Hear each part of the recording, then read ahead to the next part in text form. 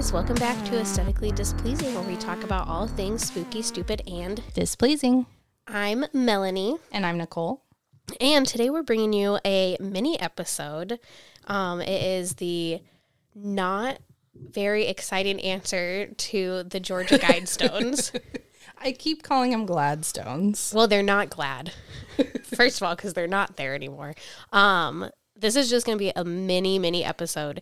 So if you guys have not listened to the Georgia Guidestone episode yet, go listen to that one first.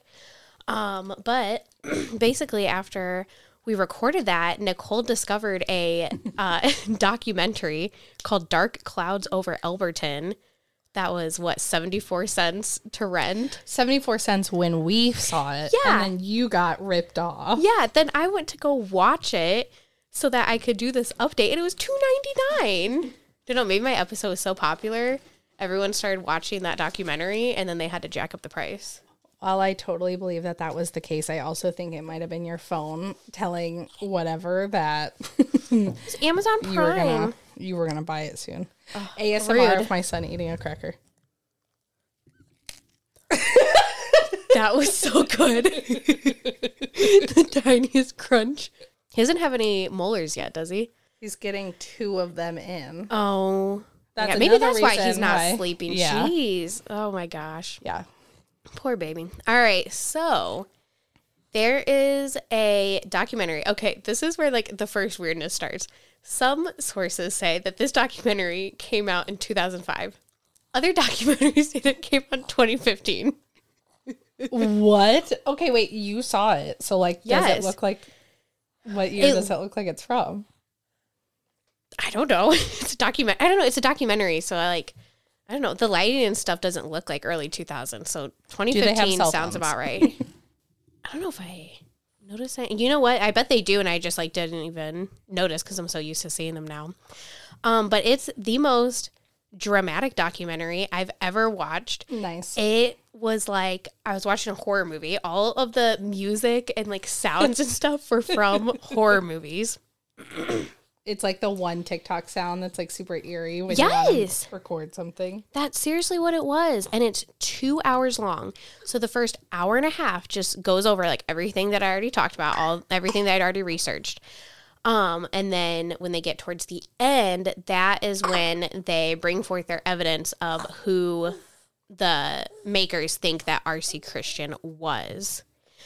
But before I get into that, I found a message from someone who worked on the documentary. So the people who made the documentary met with Wyatt C. Martin, the president of the bank, but he was really old and had recently suffered a stroke. So this note from this person, okay, sorry, I figured it out. It was released around 2015. Nice. But the person who worked on the documentary who released this statement was really uncomfortable with how they treated Wyatt Martin.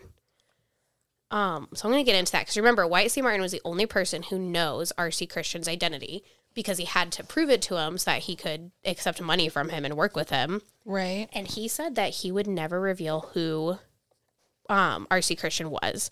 So I'm just going to read. I'm curious what was in the non-disclosure.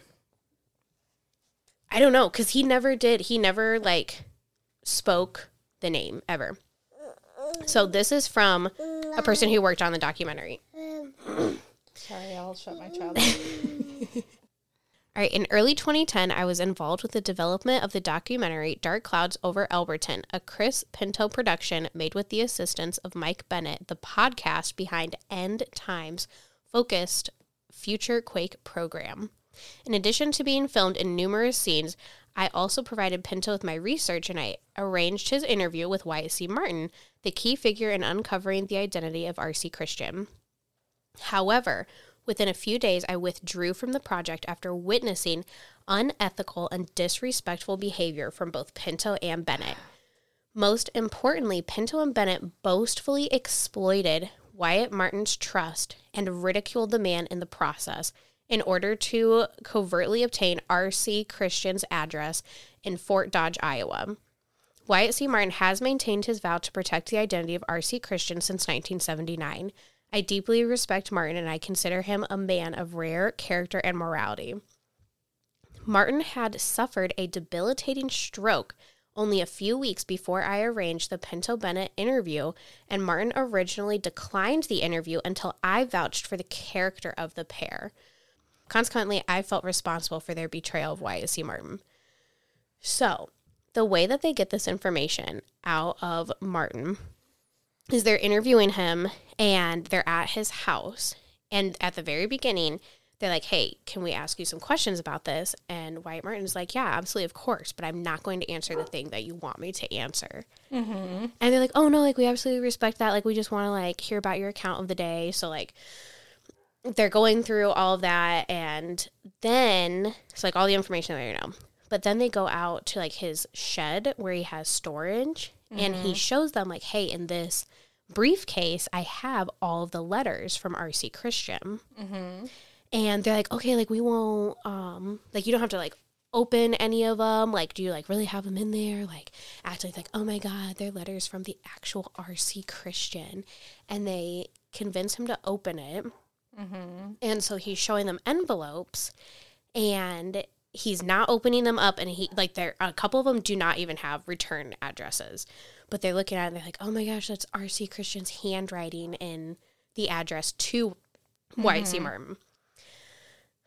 But then, so they're acting like they're going to be completely respectful of him. Like, oh, no, like, we won't, like, try to convince you to tell us anything. They're convincing him by saying they're not going to convince him.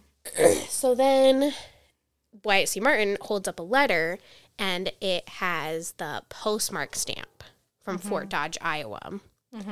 And then on a different one, they find a return address for an address in Fort Dodge. So they use that to track down who lived at this address in the 70s, and they find a doctor named Herbert Heine Kirsten. Such a good name. I know. So Herbert Heine Kirsten was a physician in Fort Dodge. And so they go to Fort Dodge, and these last 30 minutes, they're asking people around town, like, if they remember Dr. Kirsten, and most of the people are like, yeah, we remember him. He was, like, a super great guy. Like, I went to him for this and that. Like, he's just, like, a family physician. Mm-hmm. But he came from a long line of family who were physicians, and they had a private practice in the town. So he had a little bit of money. Then they go and interview a man who is kind of like a historian for the town. Like, he works in the library, and he knew, like, everything about everyone. So they interview him, and he went to the country club with Dr. Kirsten. And this is the first person who actually, like, admits that Kirsten was not a good person. Nice. It's like when someone dies and everyone says, like, the same thing about them. Yeah, because he is dead. Mm-hmm. So, in the last few minutes of this documentary, we find out that Herbert Heine Kirsten was most likely one of the members of the group who funded the Georgia Guidestones. And it wasn't made by, like, the occult, wasn't made by witches, wasn't made by, like, anything to be, like, spooky. It's made by Nazis. It's made by white supremacists. Just like everything in America. Well, yeah, and it's in Georgia. So, you know, I mean, if you listen to the last episode, you know that they talk about how they need to be, like, selective with reproduction. Mm-hmm. And so the person that they interviewed, like, okay, so, like, because he's talking about, like, here, let me back up. The biggest thing that was known around town was that Dr. Kirsten wanted to develop a scientific test to finally prove that non-white humans were subpar to white humans. Get out of here. He wanted to make an actual scientific test to prove this. He told everyone that was, like, his life's mission. So the documentarians, I don't know. Did I make that up? People who are doing the documentary, who I don't really like, were like, okay, wait, so was he a white supremacist? And this guy goes, yeah, he was a racist from his head to his fingertips. From his head to his fingertips or his toes? No, he said to his Just like fingertips. the He said top. to his fingertips. Out of the bottom half of his body was a racist. He gets boners from black girls. I was going to say that. But that's what he says. Yeah, so Dr. Curson was a white supremacist. He publicly praised David Duke, the former Grand Wizard of the Ku Klux Klan. He also... Gross. Yeah, he also was proudly friends with a man named William Shockley, who was a Nobel Prize winning physicist, who's like the most unpopular Nobel Prize winner because he was openly a Nazi and just publicly talked about how whites were genetically superior. And he talked about... I hate living in Iowa for this reason. I know. Like, he openly talked about how people... Well, not only was he racist, but then he also talked about how people who had a lower IQ should be sterilized. Okay, that's not far off. So, like... Just because you're smart, though, does not mean that you can adequately take care of a human. Absolutely. So, we know that Dr. Curson himself is racist. We know that he's friends with William Shockley. So then people theorize that William Shockley was also part of this small group of white supremacists who helped fund the Georgia Guidestones. There's another person named Robert Merriman who was a publisher of the Fort Dodge Messenger, like the local newspaper. He wrote a book called Common Sense Renewed. It was published under the name Robert Christian. And so Common Sense Renewed is named after Thomas Paine's book, Common Sense, which I talked about last time. But it basically, it's supposed to be along with the Georgia Guidestones. So it kind of goes in deeper with what the Georgia Guidestones want you to do.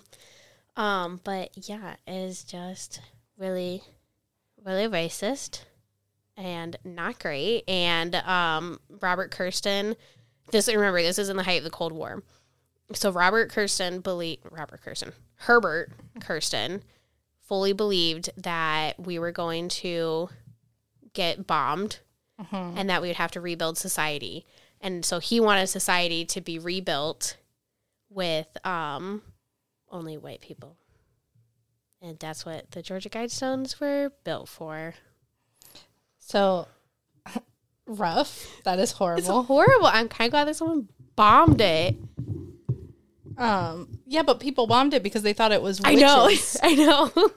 Turns out it's just Nazis. Yeah, it's just Nazis. Robert Kirsten also had like a lot of money, so he definitely was able to help fund part of this. When he died, he left $400,000. Do you mean Herbert Kirsten? Herbert? Am I saying Robert Kirsten? I mean Yeah. Herbert Kirsten. It's hard because his name was RC. I know.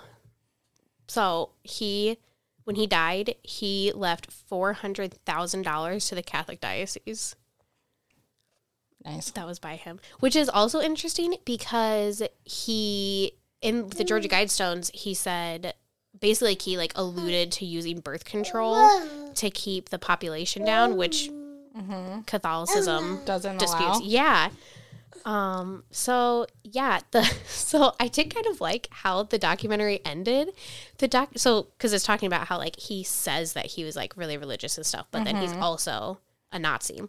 So the documentary ends with them kind of reviewing Christian ideology, where it's saying go forth into the world and spread the Christian message to everyone. They're saying hey, just a reminder that Christianity preaches that you should treat everyone with respect. And they go through that. People forget that. Yeah, they just kind of review that. But then the last line, the last sentence spoken in this documentary is, if the world forgets their Christian values, then it will bring forth another Holocaust. And then the documentary ends and goes to credits. Oh. Okay. The most dramatic documentary I've ever watched. Fun fact, ABBA was created because of the Aryan race that Hitler was trying to. I have heard that on TikTok. Also, I think it's crazy that, R.C. Christian had all of these bank accounts from like all over, assuming that he had like a big group of people everywhere. This is not in like social media time where you can like easily get all of these people. Yes. That like he's pen pals with all of these racists. Yeah. I think there funny. must have been like a national KKK convention, and then he like networked his idea. Oh, yeah. Yeah, but because remember the Georgia Guidestones are really, really, really expensive. He could not. They were $400,000. Yeah, so it was today's. Yeah, so money. he was a physician. Robert Merriman was the publisher of the Fort Dodge newspaper, and then there was Shockley, who was a Nobel Prize winner, so he had some money, but they definitely needed other people to help fund this. So, well, thank you for watching that documentary for us. You're welcome. It was 2 hours. It was a trip. But yeah, that is supposedly the answer to the Georgia Guidestones. Do you believe it? I believe it. It makes sense because there was a lot of stuff that like alluded to eugenics and things like that. So I believe it. But in the envelopes where they found the return address to him. So just don't like out of all the cases you do, it somehow connects Iowa and Georgia. I know. It's super weird. They also they did go back. There's one letter where R.C. Christian said that he was 78 years old, and that at the time that he wrote the letter, he would have had to be born in 1920, and Dr. Kirsten was born in 1920. Wyatt C. Martin said that he did like get a phone call from him one time after the year 2000, and then like found out that he died shortly after, and Dr. Kirsten died in 2005, so that checks out. So it seems factual. I believe it. But it's unfortunate. I'm sorry that I just keep doing cases about racists from Georgia. That's okay. But yeah, I watched the documentary, so you don't have to. Thank you. You're welcome. That is the end of our little bonus episode. Well, thank you. You're welcome. All right, guys, so this is just a mini episode, so we will be releasing a full episode on Wednesday. So follow us on Facebook at Aesthetically Pleasing, on Instagram at Aesthetically Displeasing Pod, and you can always email us at aestheticallydispleasingpod@gmail.com. Bye, guys.